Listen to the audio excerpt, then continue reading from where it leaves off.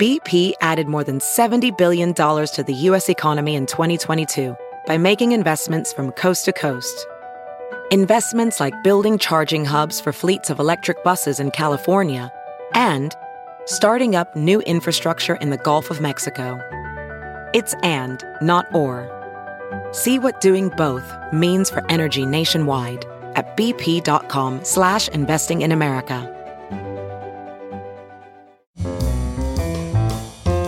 This is Merriam-Webster's Word of the Day podcast for Thursday, December 15th. Brought to you by the new Merriam-Webster's Advanced Learners English Dictionary, designed for students and teachers of English as a second language. Learn more at learnersdictionary.com. The word of the day for December 15th is conversazioni, spelled conversazione.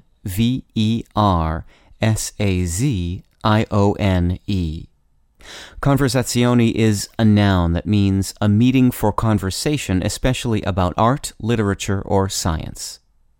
Here's the word used in an art review by Gauvin Alexander Bailey in Apollo.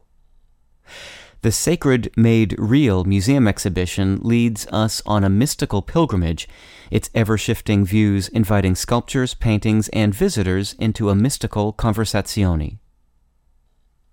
Writer Horace Walpole is credited with the first English use of the word conversazione in a 1739 letter in which he writes, "After the play we were introduced to the assembly, which they call the conversazioni." As this Italian borrowing was used through the years, it gained nuances of meaning.